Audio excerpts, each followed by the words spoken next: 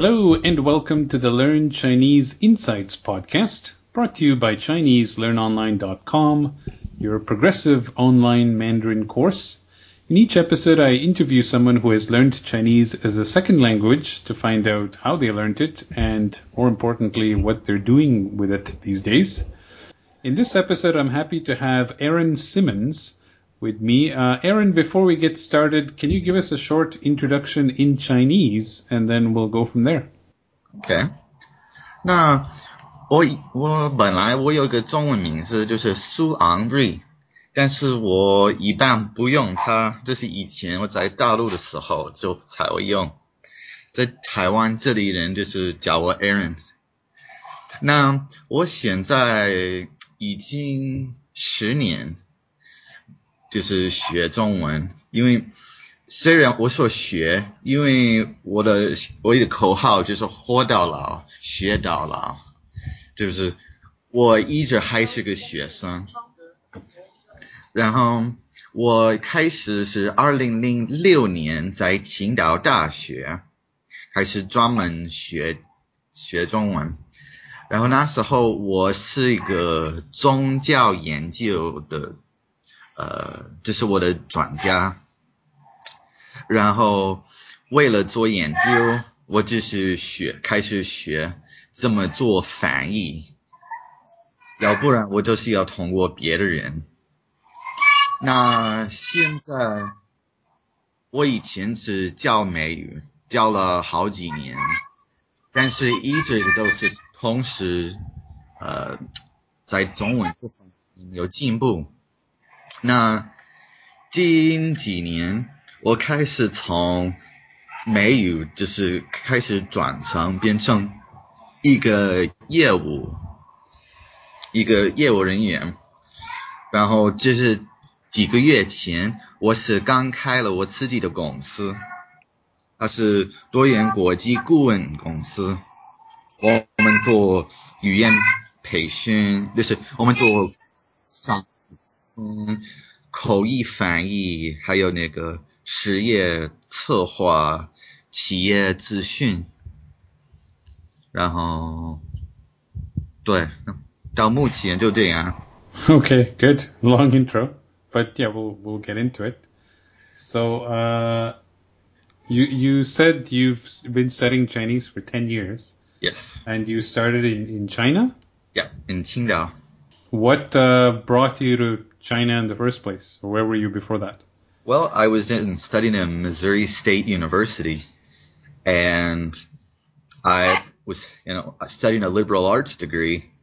I realized, okay, if I'm studying traditional Chinese religion, if I don't have a solid foundation in the language, then I'm going to be almost useless.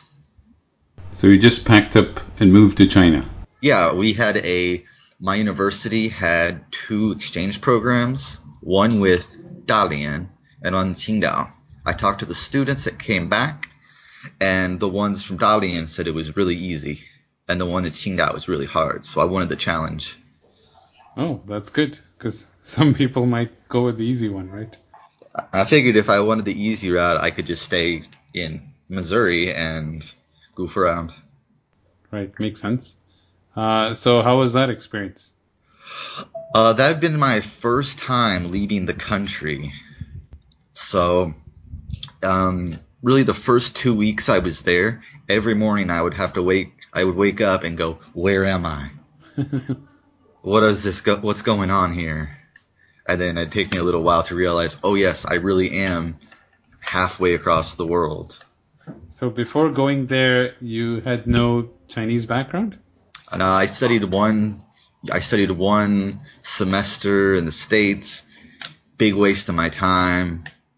Very little retention. So by the time I put it off for a year, and by the time I went, all I had was 你好,谢谢,再见, 1, 2, 3.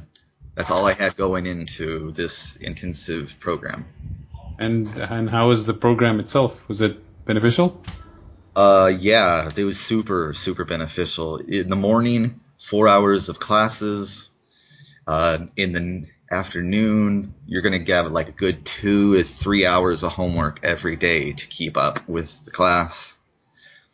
And then because everybody wants to practice their English with me and my Chinese isn't good yet, I have to hire tutors to help me with the speaking practice. Coming from the States, I was very overwhelmed by the amount of work. And how long was this program? It was 1 year. And by the end of the year, I was firmly established in my Chinese. Well on the way. I mean, I'd established both quality literacy and speaking, listening comprehension skills. Like you would consider yourself fluent? At that point, I wouldn't be fluent. I was about intermediate to upper intermediate. All right. So what did you do after that? I finished my degree. I had 1 year left on my degree. And then I went back to Qingdao after I finished my degree because I still didn't feel like my Chinese was to a level to be able to do professional translation interpreting work. So that was your goal then, to get into that field. Yeah, after spending a year in China, I lost a lot of my interest in religious studies because in China, they're mainly atheistic and they don't really care about this aspect of their tradition. The communists kind of wiped out that interest level. So you went back and then you continued the program? I went back to the same program, but as an independent student. Then I found that I went and shopped around because now I was spending my own money and found the Goethe Language Institute, and they were much better for the money I was paying. Then I started working part-time as a teacher in the afternoons and an independent student in the mornings. All right. So how did you end up from there into Taiwan, or was there anything in between? Yeah, there's a lot of in between. Make it short, I got tired of China because I don't know. Have you been to China before? I've just been to Hong Kong. I haven't been to actual China. Yeah, they have no qualms with pointing out the fact that you're a foreigner and talking about you in public like you're an animal at a zoo. So after many years, it just kind of gets tiresome. So I left, and I gave a. Do you think that's representative of everywhere in China, or just the particular place you're in? I was in a second-tier city. I guess it's better in a first-tier city, but Qingdao is a city of about 7.5 million people. Okay. And like in Taiwan here, I have no issues with this. It's great. All right. So you had done some research and thought Taiwan would be a more comfortable place for you? Yeah. And I was right. I came to Kaohsiung because Taipei, the expensive, fast-paced life, Kaohsiung was just my number one choice. Right. And so you've been there ever since? Yeah, I've been in Kaohsiung now for a little over a year. Okay. So then you mentioned that you started teaching there. Well, I didn't start teaching there. My first job was with a cram school, but they wanted me as a teacher, but I didn't like the pay and the hours and location. And they said, well, how about this? You have the language and a little bit of management experience. How about you just manage the cram school? I'm like, well, I like that. And I started managing the school, which is quite a bit different than working as a teacher in the school. So this managing other employees? Yeah, managing general operations. And are these local Taiwanese, or are there other foreigners? There are other foreigners and local Taiwanese. So how was that compared to like working with local Taiwanese as far as the working culture goes? Did you find any difference there versus what you've experienced in the West? Yeah, the indirectness is a little hard to navigate. because what they say and what they're actually thinking may be two completely different things, and trying to decide which one's which. And then in the end, having to hear from somebody else that they said something behind your back, and now I finally know the real reason. It's very different than a more direct communication style in the West. Now, does that work the other way too? Like, since you're in management, do they prefer that you're not direct with them? Yeah. I had to change my management style quite a bit because, yeah, we lost a couple employees just because I was too direct. And then I was like, oh, after the boss told me, I was like, oh crap, I'm gonna have to change. So can you give me an example of an approach that you would have used before and then you changed, and what your new approach was? Oh, like if I need to give somebody a task, having to give somebody a task is pretty easy, but it needs to be more of a suggestion. Like, wow, these papers here, these files here look a little messy. You know? It'd be really nice if we could tidy them up a bit. Jenny, would you mind helping me with this? It's very soft and indirect in approaching, whereas before I'd be like, hey, this is messy. Please take care of that. And that offends people. And I didn't realize it. When you're talking to them, like in this type of situation, do you use English or Chinese? It depends. Like when I'm dealing with parents, it's all in Chinese. Then dealing with the employees, it was all English teaching environment, so I had to use English except in meetings. So it's the same thing with parents. Like if you have a real issue with one of their kids that you have to bring it up there also, you can't be direct? Yep.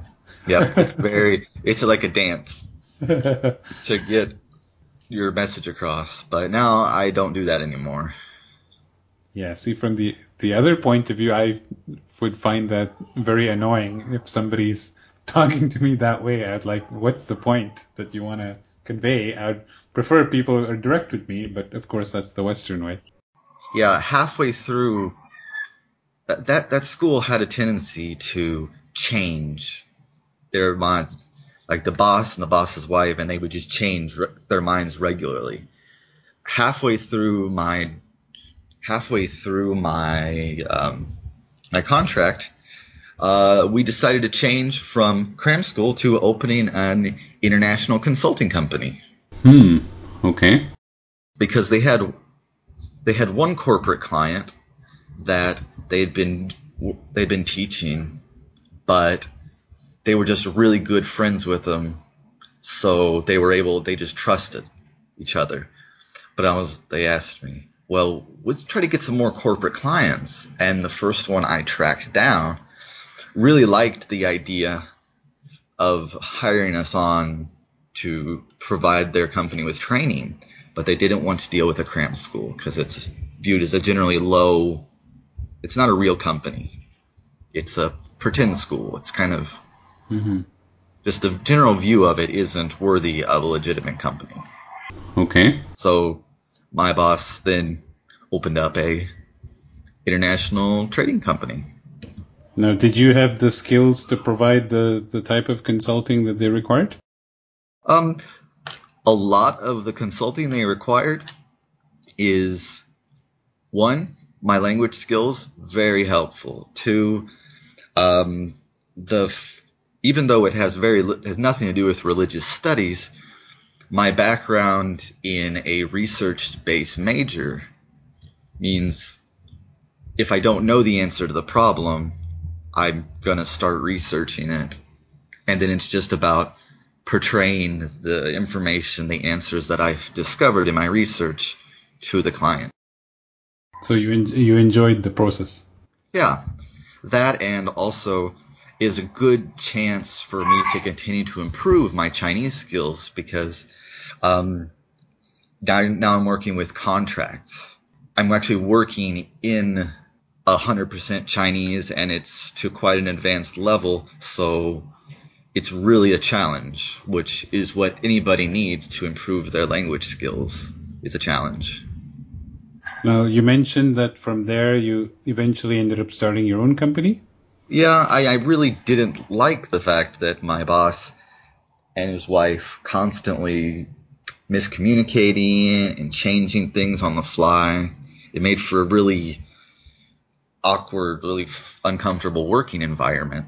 So after my contract was over, I decided, well, I've developed these skills and I've developed these connections, and I now understand how to track down leads, how to follow them, and then I know after a meeting or two what they want from me to support their company.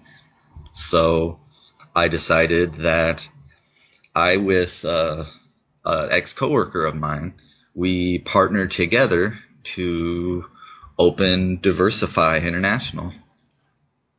So what are some of the type of services that you offer? We provide, of course, the business. We provide corporate business English training, which it's quite a bit different than working at a cram school, because you're making connections as you're teaching. The pay is also better. And let's see, we also provide translation, interpreting. We also offer service, like just general consulting services.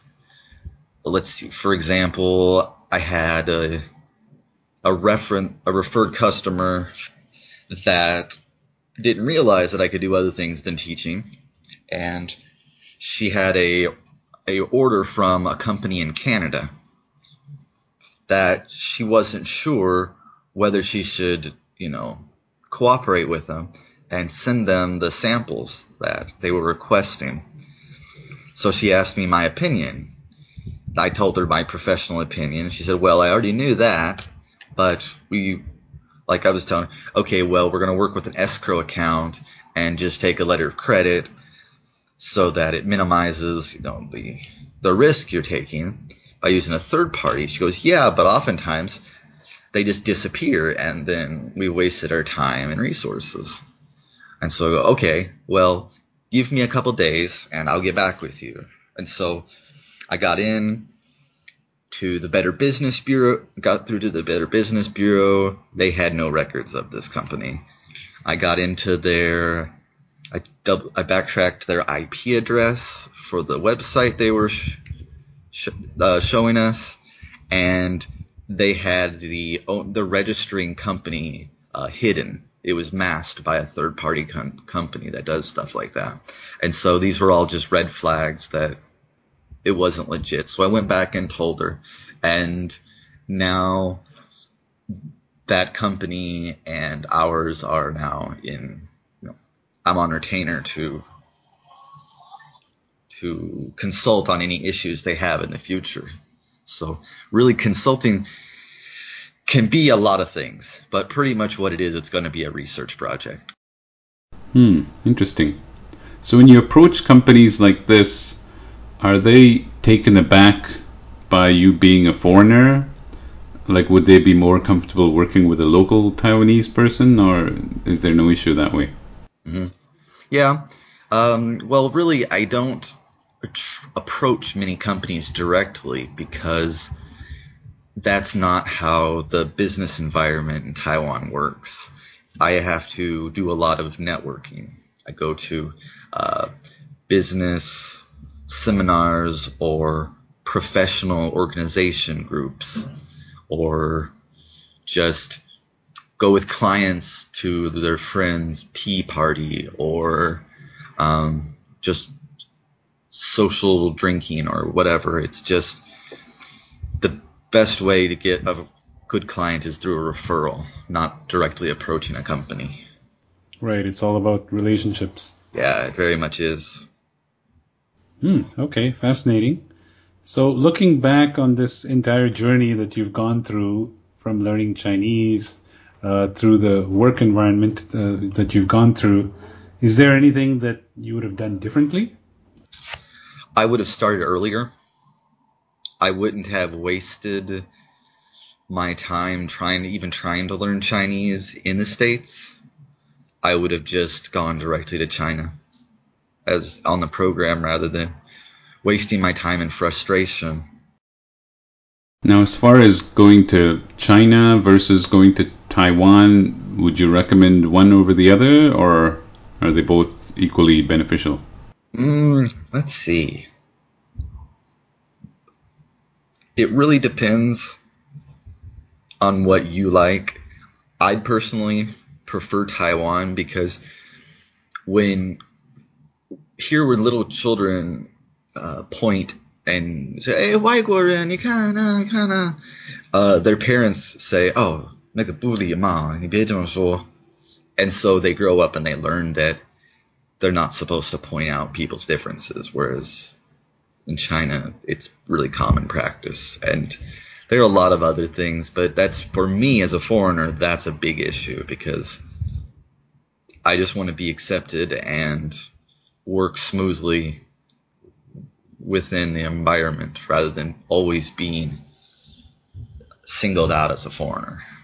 And as far as making the switch from simplified to traditional, were there any problems with that?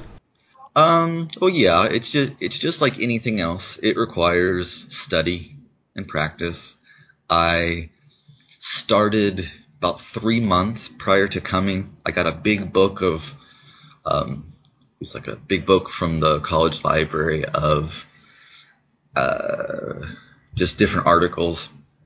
And on left side, it was in simplified, and on the right side, it was traditional. And so I would just sit there, usually for about an hour a day, and just go back and forth reading and comparing. So by the time I got here, I was already on a good footing. It still took time to get used to it.